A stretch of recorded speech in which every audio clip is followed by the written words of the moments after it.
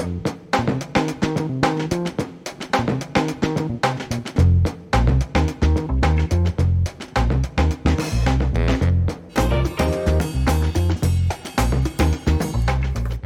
right, welcome to the Digible Dudes podcast. That sounded like you, instead of a 1.5, that was like a 0.75 delivery.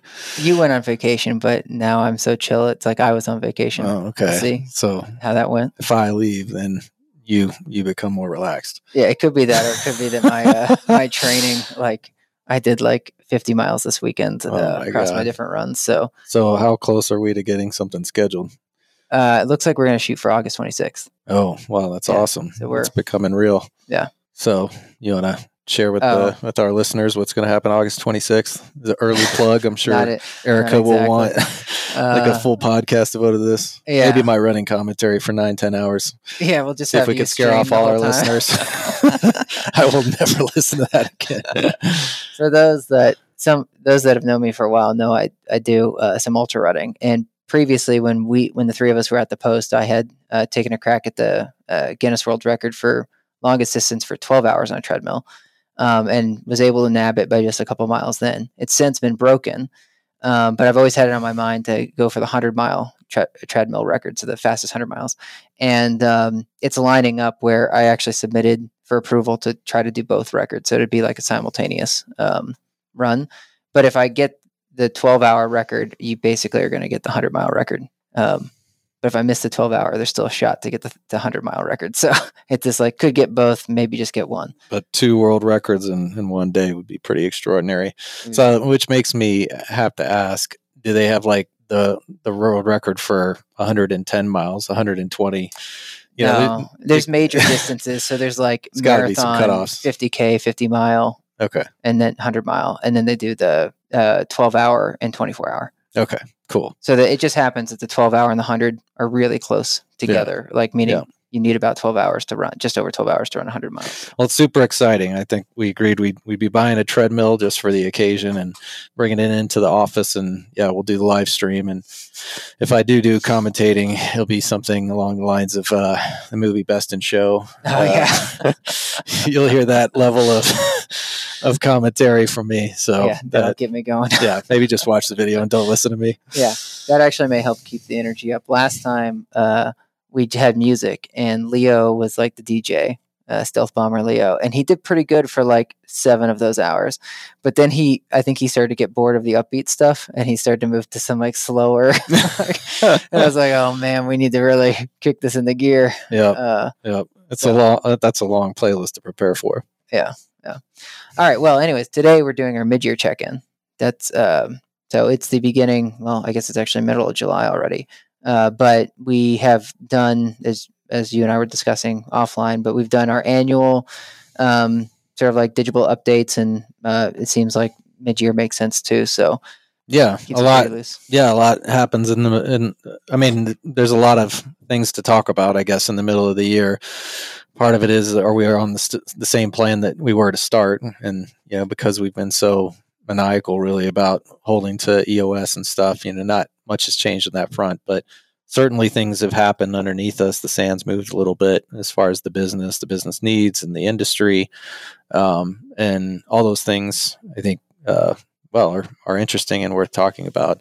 And then you have NAA, which we already did a recap on that, but that connects to this, where it's like, what are the trends in the industry and how much does our roadmap and strategy kind of line up with that? And then the summit. So we have the Digital Summit coming in just a couple months. It'll be here before you know it. And we're actively talking about, what those sessions and topics are going to be. Just seemed like a logical time for us to chat through it. Yeah. And we had Cena from Aptly cancel on us. So at this time we didn't grab Ryan to say, hey, come do a presentation. Yeah. You only get 2 strikes with the Digible Dudes, Cena. So if you're listening, better not reschedule on us again. Yeah. Or you're dead to us. But you did wonder if you could outdo his number of F-bombs. But to be on this episode. Yeah. Well, Trevor has set the mark, and I didn't get a count. And I don't know if our producers, or whatever we want to call them, edited some of that out, but he promised not to get past, but I think he had already passed that up front. And then we reset and said, okay, but I could be wrong. Maybe that was pre-podcast. Yeah. But yeah, Cena, I think might let a few slip. Yeah. Instead of not safe for work, it's like not safe for Wyckoffs. Meaning like when your girl's listening in the car. Right. I get in a lot of trouble, even with an S-bomb, much less an F-bomb. That takes it up a notch. Yeah. So, well, for mid-year, where do you want to start? Like as far as vision, I'd say high level overall vision has remained the same. Digible's focus has changed quite a bit. Like this year, I think we were open about this, but we wanted to finally hit profitability, and now we've been profitable the entire year. And we're actually, I think Ryan was just showing, we're like four times further along than we thought we wanted to be with profitability. So we're way ahead of schedule. So now we get to decide how we want to reinvest those funds. Some of our product development roadmap, I wouldn't say has changed that much, but I don't know. Would you say any of those? I feel like we've actually stayed pretty on track from what we wanted to do for the year. Yeah, I think so. I think it's more about when these things need more attention, and when we can let, as you like to say, let some fires burn. So it's not possible with the amount of things we're working on to give them the same amount of attention, month to month, quarter to quarter. And so that's been more, I feel like, as the business dictates, which mainly means like what's happening with our clients. But a good example of that is the fair housing. So we talked so much about that really last year. And there's been some references to it this year, but as we talked like 2022, I don't feel like that was at the top of our list, but there's been some really interesting things unfolding, and more just maybe teeing up another podcast, but with the recent settlement that Nicole shared with us today on the Fair Housing Alliance, between them and Facebook, and then HUD, I beg your pardon, I keep getting them flipped. Yeah. And then what that study that Doug shared with us out of Charlotte. And so I just bring it up as one of those things that, we never took our eye off the ball, but there's been some interesting movement there and then as well as some traction for us on the client side that could have us leaning back into fair housing pretty heavily the back half of this year.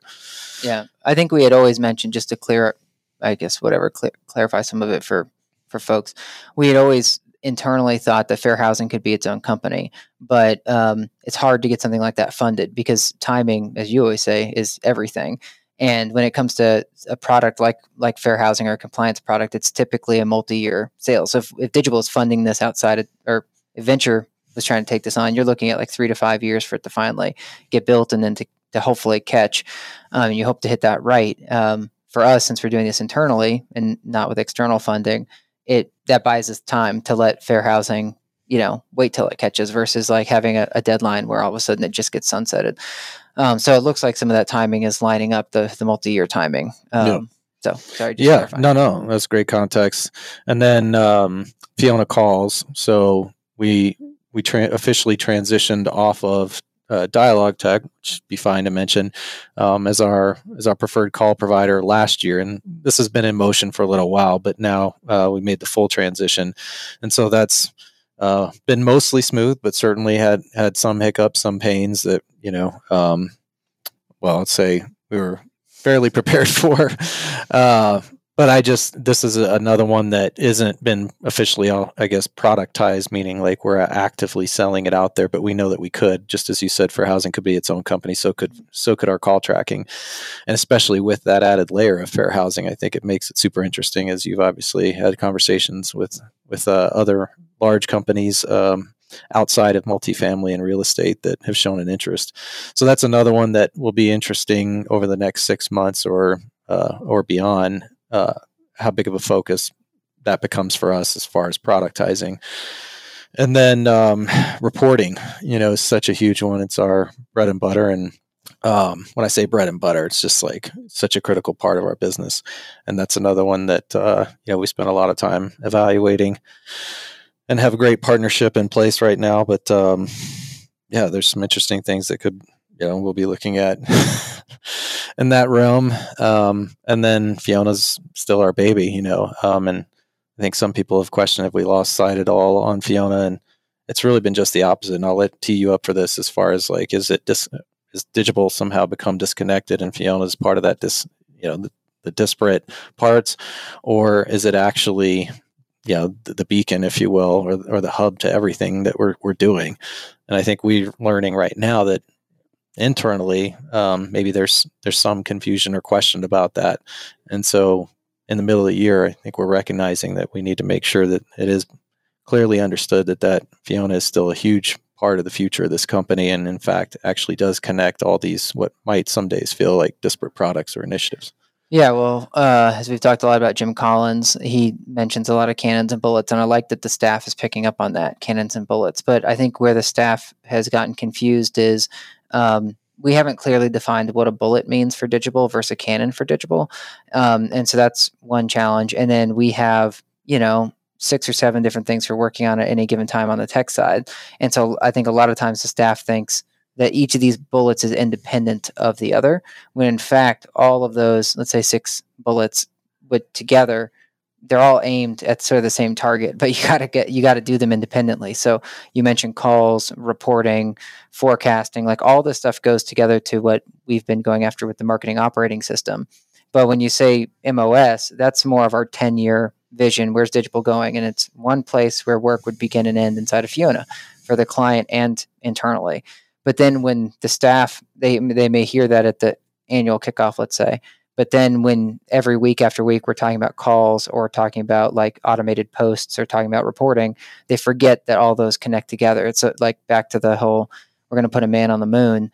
Well, we got to build the rocket. We got to build the launcher. We got to build whatever life support system. All those things go together so that we get to the moon. That's exactly what's happening here. All of our bullets go together so that we can have one place that work begins and ends. But if we're not continually, I guess, reinforcing that we're going to the moon or that the MOS is what's on the horizon, it's easy to start thinking that we're being just really scattered with our strategic approach. And that can cause folks to just feel a little bit unstable, like, I guess, or whatever, like the ground is shifting beneath them because priorities feel like they're all over the place. Totally. And then what I didn't mention, but you just did, is posts and what we're doing on the NLG front. So be thoughtful here about what we disclose and what we don't. But that's been, I feel like, our clearest, greatest success. And right as the words came out, I also think, man, our services have been tremendous, like that side of our business this year, more so than we were predicting.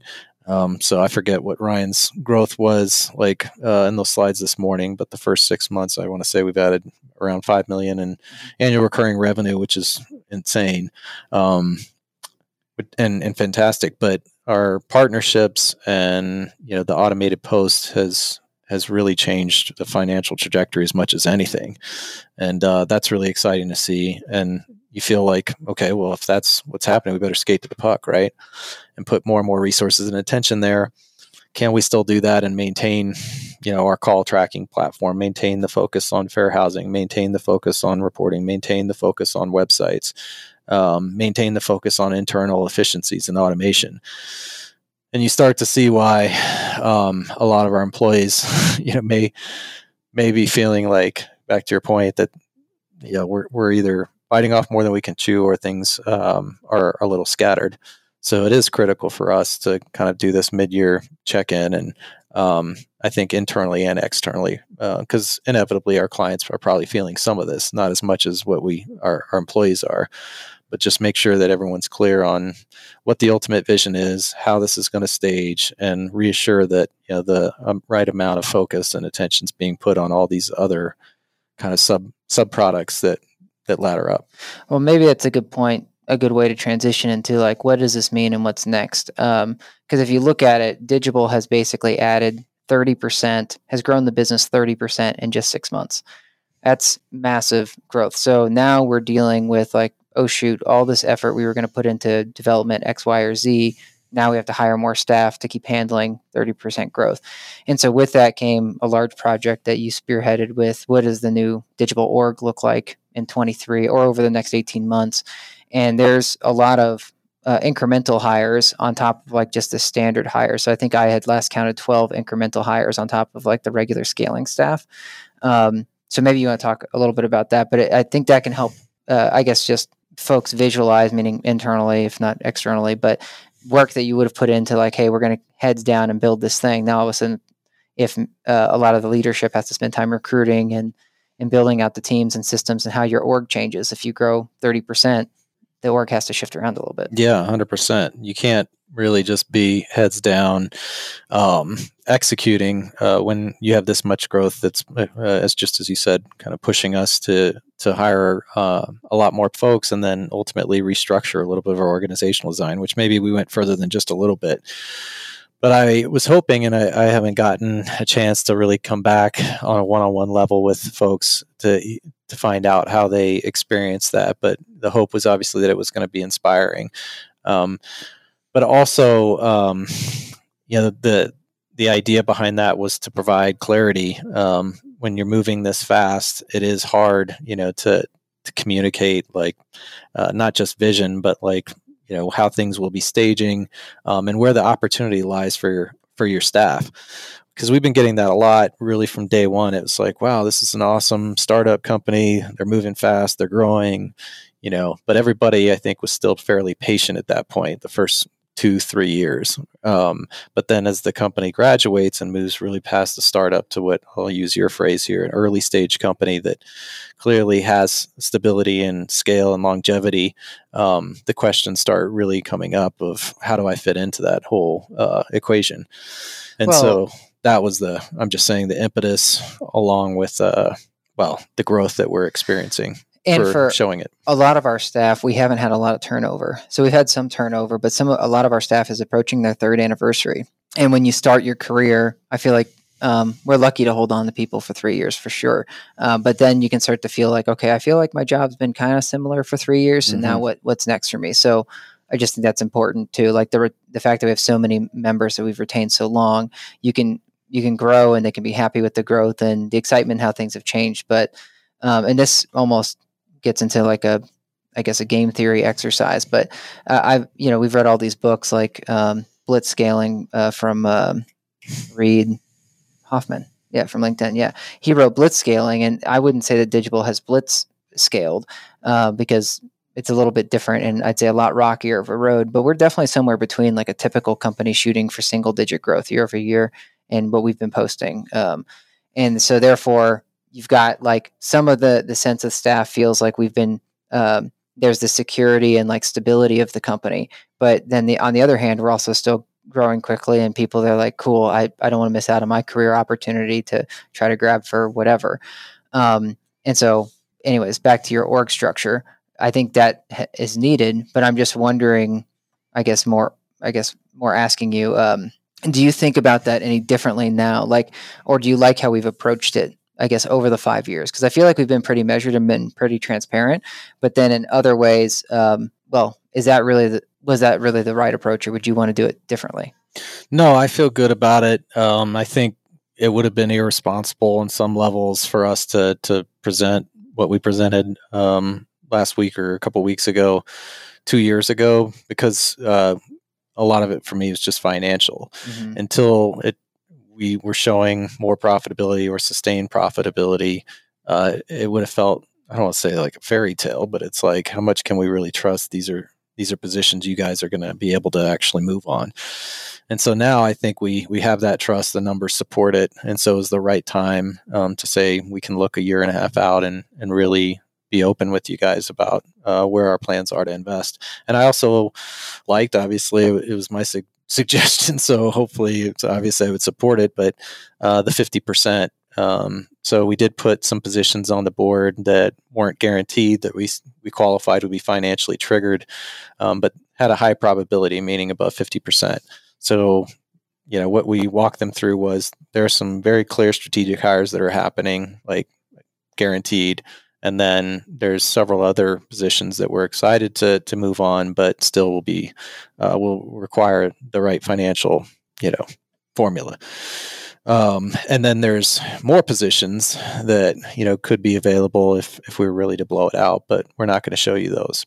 Yeah. So those 12 were all positions that were either guaranteed or had a 50% likelihood or more of getting greenlit. But what I liked about the message was that the financial component was wrapped in, because as you said, 2 years ago, we knew that we needed a marketing director, for example, but with hemorrhaging, as I saw it, hemorrhaging money. I saw it that way too. Like, it's hard to say, oh, we should hire that person right now, right? And then now it's like, okay, well, it probably makes sense, but we're growing so fast. Could we really handle if marketing produced even more business? So, question mark. And then what I liked was we're not now willing to go backwards and not be profitable. So there's a certain profitability watermark that we want to hit no matter what. And if we start falling off of projections or reality, we even have that in place now too. Like, okay, how long before things get sidelined or until they're revisited or locked down or opened up? So I like that we have all of these sort of structural rules in place so that we don't have to have an immediate discussion. We missed our numbers 1 month.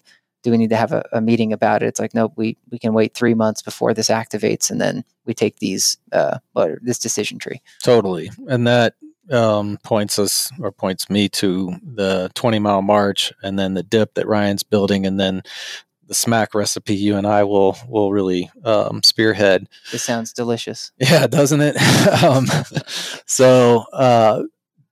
We've referenced a few of these, if not all of them, by this point. But as we do look ahead and with the profitability and beating our projections, the question is not just about the org, but what other spots is Digible going to invest in? And so we tasked our controller, Ryan, to put together Digible's investment paradigm. And I thought he did a great job with it. It's right now meant to be directional, but just showing all the different kind of, segments that we're prepared and expecting to invest in, and then breaking those down, and then how will the allocation look is what he's still got to fill out as we move into 2023. And the 20-mile march is a big part of that, because it's like you mentioned, not going back in profitability, but saying exactly what does that mean? Does it mean 2%, 1%, 4%? And all that stuff backs you into, as you're talking about, framework, guidelines, parameters. It creates all of that, and it takes a lot of stress off the table. And it's also a great thing to share with the staff. And then the last piece of that is that smack recipe, which I think is also so valuable for a company, whether they're established or whether they're still, in our case, getting established, in your operating code. And as Jim Collins said, it's a lot easier to say what you will do than it is what you won't, and then to actually follow that up. So a lot of businesses can say, well, we're always going to put the customer first. And of course, SMAC is meant to be specific, measurable, and consistent. So saying you always put the customer first isn't very specific, but you get my drift. It's like, oh, well, we have these tenets for the company that we're always going to follow. Pushing you to get underneath that is one of the harder parts of the exercise. And then, as he said, really saying what you will not do. And it's meant to be decade or longer. So that also makes it difficult, especially for a company that's having kind of the success that we are. It's natural for your appetite to get bigger and bigger. Well, what I like is just to put a visual on the SMAC part is he used Southwest Airlines, and he said Southwest Airlines, part of their SMAC recipe in the 90s was they will not serve hot meals. And the point of that was, okay, if you serve hot meals, then it takes you longer to turn the plane because of all the garbage you got to get rid of and restock. Also, he said you now have to expand the kitchen, which means you change seating and yada, yada, yada. And so he probably had 12 of those for Southwest. And I think that would be really good. So for example, we were about to have Sina on from Aptly, and we'll have him rescheduled, but we've told him we're not going to build a CRM. That's not that's off the table for Digible. But what else would be in that, as you're saying, the SMAC recipe? Like, what are we not going to do? And then in some ways, what are we always going to do? Yep. And in the How the Mighty Fall, which I guess you had read a while back, but I just finished last week, they talk about the stages of decline, and not totally comparable to us because we're still kind of on the way up. But as companies, achieve success, what then can potentially compromise that success? And the thing that stood out for me, as I mentioned this morning to you, is those top two, which is hubris. And we have humility as a core value. So it almost is like, oh, well, we'll never be arrogant or cocky. But it's not really that leadership or a company becomes that. It's just you build a certain level of confidence, and sometimes a false sense of confidence on what you can really achieve in what time frame. And then if you God, what was the second thing? I don't think you actually got into this one. Oh, it was growth. Sorry. So then as things as you start to see some cracks because you've become overconfident, you then react by recklessly pursuing growth. And you just kind of at all costs, it's like, well, this is going to be our answer to this. So it's the bullets and cannons. You just start shooting everywhere. And part of that is also tied to the fact that you think that you can, that, you can effectively like manage that much, I guess, initiatives, volumes, etc. And we're not doing that, but I still can feel some of that, especially more from internally, where it's like, man, you guys are shooting guns everywhere.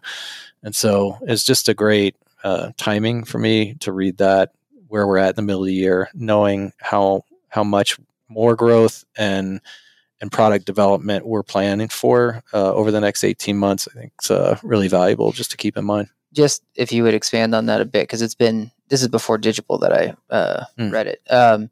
For growth, was he saying that basically companies they're used to being successful, and then they start to slip a bit, and then to almost like make themselves feel better or something, they just start saying, well, let's get growth back up on the board so we can regain what they see as their footing.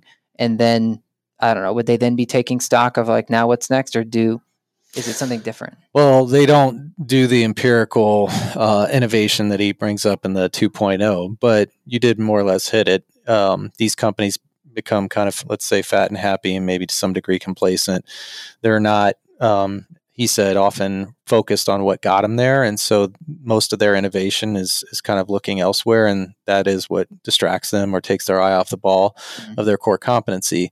And then that's what begins the stages of decline, is they start to lose share or relevance of their core competency, which is what really keeps them, afloat, right? Or steady, I should say. And then as a reaction to that, they when they see that they're under siege or that, they've lost share, they flip a switch and just start saying, okay, we're going to move quickly now. We need to move quickly and start innovating. And they start shooting kind of recklessly again, like in all different directions. And that only creates more distraction. And then you're not following some of his other policies as far as like being the best in the world or having that one thing or having it support your economic engine or having people that are passionate about it. And then it turns into denial, where up top in particular refuses because they might see growth. So he points out a lot of times growth does come as a result of that, but it's short-term growth, and there's a lot more that's being compromised than meets the eye. And then as people start to identify that, there's problems, management is so hell-bent on the growth and celebrating the growth that they don't want to hear about kind of the issues that may lie beneath. It actually lines up really well with, as I told you, while you were out, I started Simon Sinek's The Infinite Game. And basically, like and we had said this ahead of time, that like a lot of times what we would say for just our conversation, we'll say on here to whatever, so you don't have to rehash. But in Infinite Game, Simon Sinek basically says there are games that are finite, like football. Everyone knows there's a time and a score, and there's going to be a winner and a loser. Then there's infinite games that have no winner or loser and no timeline. And he says the only way an infinite game ends is you run out of basically ambition, like you stop wanting to play the game, or resources. So a company going bankrupt or getting acquired is running out of resources or whatever, changing it. A person deciding to leave the workforce, they've lost the ambition or will, or basically their will is gone. Like they don't want to do it anymore. It's time to retire. And so he says, obviously, business is an infinite game. It's hard to think. You don't want to think in quarters, like what a lot of people have criticized the stock market for, of like these short-term wins. You want to think about the long term, because it is permanent. It's forever. And he gives a great example that lines up with this, I believe, which is Apple versus Microsoft. And he says Apple came out with the iPod like 5 years after Sony and all those other players had River. I think River was one of them. Anyways, all the MP3 players had been a thing for at least 5 years, and it was selling really well for Sony. And then Apple's like, nope, this is part of our strategy. We're going to come out with it, and we're going to come hard. And Jim Collins talks about the bullet of the iPod and then the Canon, which we argued a little bit about before, because it felt like the iPod was just a Canon to start, but they said it wasn't until the move to Microsoft to making it compatible with Windows. He said Microsoft saw Apple doing really well with the iPod, and we're like, hey, we got to get in that game too, because we're going to lose market share of consumers. And so they produced the Zune HD. And it's interesting, Simon said that he was invited to speak at both Microsoft and Apple just within months of each other to their companies. And when he was at the Microsoft conference, it was all about we're going to be the best. We're going to beat Apple. We're going to do this, that. And when he went to the Apple conference, it was all about like, how are we going to get more students using our technology to whatever. So there was nothing about competition. Mm-hmm. It was just about how we're going to get this in the hands of more people and help, with education and things like that. He said that is very clearly, one is focused on just competition, and one is just focused on the road ahead and where they need to go. He said after after Microsoft, they gave him a Zune HD for free just for speaking, and he was like, I got to be honest, this is a fantastic device. It's amazing. I like it better than my iPod. Unfortunately, it doesn't work with Apple, so I got my iTunes store, and I can't then use this. I got to use my iPod. And he said after the Apple event, he shared a car ride with, I think he said his employee number 53 from Apple, so someone had been there for decades. And he was like, "Hey, executive, I got a Zune HD, and I got to tell you, it's way better than the iPod." And he said the response from the executive was short. They were like, "Oh, I bet it is." And that was it. They wouldn't entertain anymore. It wasn't like, hey, ours does this better or that better. And he said it didn't become clear to him until just like less than a year later, the iPhone comes out. And it was like, okay, they are just always focused on what's next and where they're going long-term and not about these short-term wins. And while Zune launched with an 8% market share, he said most people thought it failed because it didn't have enough marketing. He says, no, it was because it was a short-term win. It wasn't just marketing, and it wasn't like built into their DNA the same way that Apple was thinking long-term. And eventually the Zune went from 8% market share to 1% market share by 2010, and then they just canceled it out. Versus like Apple was basically with the iPhone cannibalizing the MP3 player, because once you have an iPhone, you need the iPod. So that's a big decision, but it played into their long-term, vision and strategy. So anyways, I just think it lines up really well with, what you're reading from Jim Collins these days. Yeah, for sure. The, I guess, business chess game is always changing, well, at least it seems that way to me. And, the biggest fear, frankly, for I think for both of us is that somehow we become witness to some of the change instead of affecting it or leading it. But it's a fine line. Like, you can't always be the one creating the change. But back to Apple always thinking ahead, that's my hope, and I think fair expectation for us as a company is that we're our own version of that within this industry. Is we are always looking ahead, not getting either distracted or too caught up with the short-term wins. So yeah, just hope we keep it going. Well, and also I think, Southwest Airlines is interesting with Jim Collins' examples, because for decades they were just the one that stayed profitable and just did the 20-mile march, as he so elegantly walks through in his book.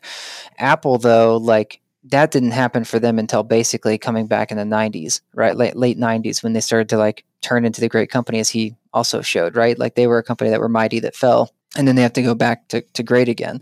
So I wonder, like, back to when you think about infinite game for Digible, part of this could be, I could understand how if someone's in a 20-mile march, they at some point miss the boat of some new tech or business thing or whatever, just because you are marching for a decade. But so much changes, like, as we have said before, 2 decades ago, like Google, Amazon, whatever, Facebook, they were nothing, right? And so if you think 10 years, would you need to for vision, that could work out for you. But what happens year 11 or year 12? And when do you adjust? Because to the staff, it starts to feel very, whiplashy. If like year 5, you're like, oh shoot, now, I was going to say cryptocurrency, but, consolidated ledgers are around, right? I'll just say crypto. That's here. And Digible now needs to get on board, or do we, right? It's almost like the mobile revolution. Like, the internet was barely 10 years in the consumer's eye when like everything was like going mobile first. So if you had built a company just on, like Facebook did at first, it's a hard pivot to go from desktop to now like mobile first. And so, yeah, it's just interesting because we need to keep our eye on the 20-mile march. We need to adapt to the marketplace, but you can't, and yet we want to be transparent. Yet the more transparent you are with the staff, and if they don't feel like you have the clear vision, or like it stays the same, they can get nervous and feel like, shoot, the folks up top don't know what's happening. Yep. And as you were saying that also, and I think for the most part, it'd be funny if anyone's tried to find contradictions in all of Jim Collins' books. Sure. But I feel like he's been thought it out so well. Like if he needs to make a qualifier so that it doesn't actually be a direct contradiction, he does. But he also says, don't chase the next big thing and be careful, like, because companies can fall victim to that. And that's all they do is they're always looking for the next big thing. And that probably connects some to some degree, like that kind of reckless growth, but you can't afford not to also be looking ahead. And so there's a difference. I mean, maybe it's obvious, but the next big thing could just be always looking at different products or services or whatever solutions you're trying to build for the market versus looking ahead on how do we build the way that you just mentioned with the iPod to the iPhone on our product stack or roadmap, which is exactly what we're trying to do. Is like we're kind of turning on one at a time the different components of this marketing operating system, and eventually you'll see, that it was all deliberate instead of, oh, now they're chasing call tracking or now they're chasing fair housing. It's like, actually, this will lead us to our iPhone. Mm-hmm. Yeah, which was, to me, when you go through all the business examples, is one of the best examples for anyone to understand about going from iPod to iTunes to iPhone, to iPad. Like all of those in a row clearly line up and make a lot of sense versus a lot of other business examples don't on the roadmap, and they don't seem as interconnected. I think maybe Apple does it differently than us, however, where they are very secretive and skunkworky about all of their stuff versus we're super open. So not only can that cause problems internally, but it can also externally be convoluted messaging because we have people all the time, even last week, that come in like, oh, I know Fiona. And it's like, oh shoot, you're Digible too? I thought you guys were different companies. Like there's that confused messaging. And so I'm not willing to change it because I even internally, usually skunkworks projects and the way that Apple does it with the secrecy doesn't work well for the company. It ends up, just causing too much friction. So I'd rather be open, but then it's more about us helping set expectations internally and externally with what it really means and when something's really ready or, so on and so forth. Yep. Well, as we wrap this one up, and you look at the last 6 months of the year, trying not to get into 2023, which is difficult because, as we're just saying, everything is leading to kind of this bigger strategy and vision for us. But what has you most excited and what has you most concerned for the company? Well, concerned is hiring. Just hiring that many people and that many really good people is hard. Thank goodness we overhauled our systems in Q4 for our hiring process and tech stack, but it still means we have to be more deliberate about it. I mean, we've said before that all of these founder books you read say that you and I should be spending 20% of our time recruiting, and we're definitely not right now. So I'm more worried about us, just every leader taking it upon themselves to spend 20% of their time recruiting. Because what'll happen is like this growth could continue or accelerate if we wanted it to, but we are naturally constraining it by not having, enough of a hiring pipeline to move as quickly as we want. So that's my concern. As far as excitement, my first thought was to go to staff and the investments. Our staff has been pretty lean, or we've been pretty lean both on staff and resources. I think we've given them enough to be creative, but now we have enough, headroom that we could actually invest in other things. Like, as we were just talking about this morning, like let's put a sign on the outside of the building. Seems crazy to spend that kind of money on a sign, but at the same time, it's like, okay, if we can do that on a sign, where else can we start to invest? And I want the staff, and this will be a delicate balance. I would like the staff to then use that to realize like, okay, we can ask for X, Y, or Z to make ourselves better, and we don't have to do this with bubblegum. But on the other hand, we want people to still stay thrifty. So like Ryan only orders one box of beef jerky. He hasn't ordered a second box of beef jerky. So, we can't double our beef jerky consumption over here.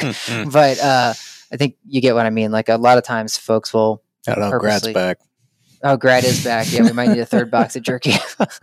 He's our one and only wiener dog. Yeah. Elise is hungriest thing in the place. Sweet pet, yeah. Better make sure you eat your lunch quick around him. All right, well. Yeah, return, sir. Yeah. I don't know if you want me to ask myself. Permission. Yeah. Thank you, sir.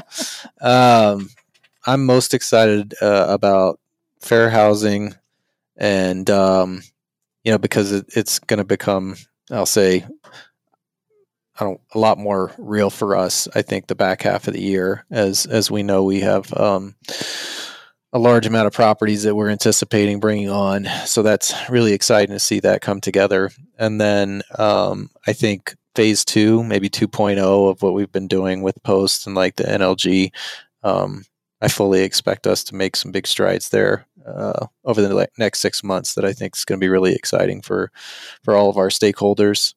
And then if I can squeeze a third in, and this would be probably Q4, but I'm really excited to see Chelsea's plan for websites. I think that's going to be a big move for us, obviously, Canon that we've already discussed in 2023. So hoping to come out of that super motivated and confident as we take a big swing in the industry. And then, since we're on the topic, bold predictions. This should be easier. You're in a 6-month timeline, not a 12-month timeline. Yeah. Well, I don't know if I should name names, but that we will have another large partner join our coalition by the end of the year. But yeah, I won't name names. Yeah, that's a good one. I mean, it's interesting when it's 6 months, it's less bold. It's more, you should see it on the horizon. This actually feels more nerve-wracking than the one you just said, but that we will actually grow more in this back half of the year than we grew in the first half of the year. Oof. It's possible. Yeah. Definitely possible. As long as we, back to the nerve-wracking, we got to get the right hires in place. The problem with that is, like, obviously we've never wanted to grow for growth's sake. And so he talks about this a little bit in Infinite Game as well, at least up to the point where I'm at. But if it's all about revenue, it puts you in the wrong headspace. Mm-hmm. And if you're talking, and he says, if you use language like we're winning, we're losing, whatever. And if you're marching towards, let's say, a revenue number, it gets people just all confused about what the real priority is. So that's the challenge, is I really don't want it to be like a message of like, hey, it's all about revenue, and that's how we know we're winning. And I don't want it to be about profit either. So we definitely need a different metric. He's making me think that we need different metrics anyway. Well, I think it's about the two combined, because you can become very profitable and go backwards in growth, which, it seems not that all private equity groups subscribe to that approach, but sometimes, growth plateaus, but suddenly profits skyrocket. So we know, that's not how it's going to go for us. And we're also not just pursuing growth. But I think it's pretty clear to the company we're looking for a good balance. And everybody should understand, and Collins points it out to all his students, just how important cash flow and profitability is for a business's, longevity and, what you can expect from it. I forgot to mention, I didn't actually call it my concerns. The biggest one is actually execution. And I could tie it to a lot of things, but at the end of the day, will we be able to execute on the goals that we originally had in place, as well as the rocks that we just set, and we got one more quarter to do that. But it's a lot. So you and I have, in our own way, I'll say, outran, better analogy for you than for me, the company's pace, and just hoping that that's not what happens the back half of this year. Hopefully we set a pace that is fast and aggressive, but is still doable, and that we'll be able to execute on it. But I am concerned about it. Yeah. You actually, I'll plant this here, because we'll do, I'm sure, a separate recording on the 20-mile march once we have it, because we know one of the numbers that we want is a profitability number. But is Digible's true 20-mile march number really more of like a matrix? I'm just thinking about how we've been, educated on like the rule of 40, which is about, which is the combination of growth and profitability. Yeah. So is it really a triangulation like that, where it's like the rule of 10 for Digible? And that way it's not all growth, it's not all profitability, but it's both. And it's almost like you've talked about with Expeditors, with like, now theirs was around 7% for one client. 6%, sorry. So then is there something like that where it's like, okay, Digible never wants to go outside of this bound for growth, 30%, whatever, and never wants to go underneath 1.5% for profitability? And then how does that intersect to almost make the strike zone, of like, here's our well, you're going to get me fired up with that comment. And maybe this is a very brief podcast, but the rule of one or one number that we have heard in so many different books versus what you just brought up, which we fought already. In some level, I'm still fighting. Is it okay to have an amalgamation or some type of formula that is your 20-mile march? Yeah. Or does it just need to be a clean one number? Yeah. So we'll have to get I'm just going to stop there. Yeah. But it's a good debate. It's a fair debate. I mean, we've had it a few times, and I'm sure we're not the only company that struggles with that. Yeah. All right. Well, cool. Hope you guys appreciated the update, and we'll catch you next week. Later.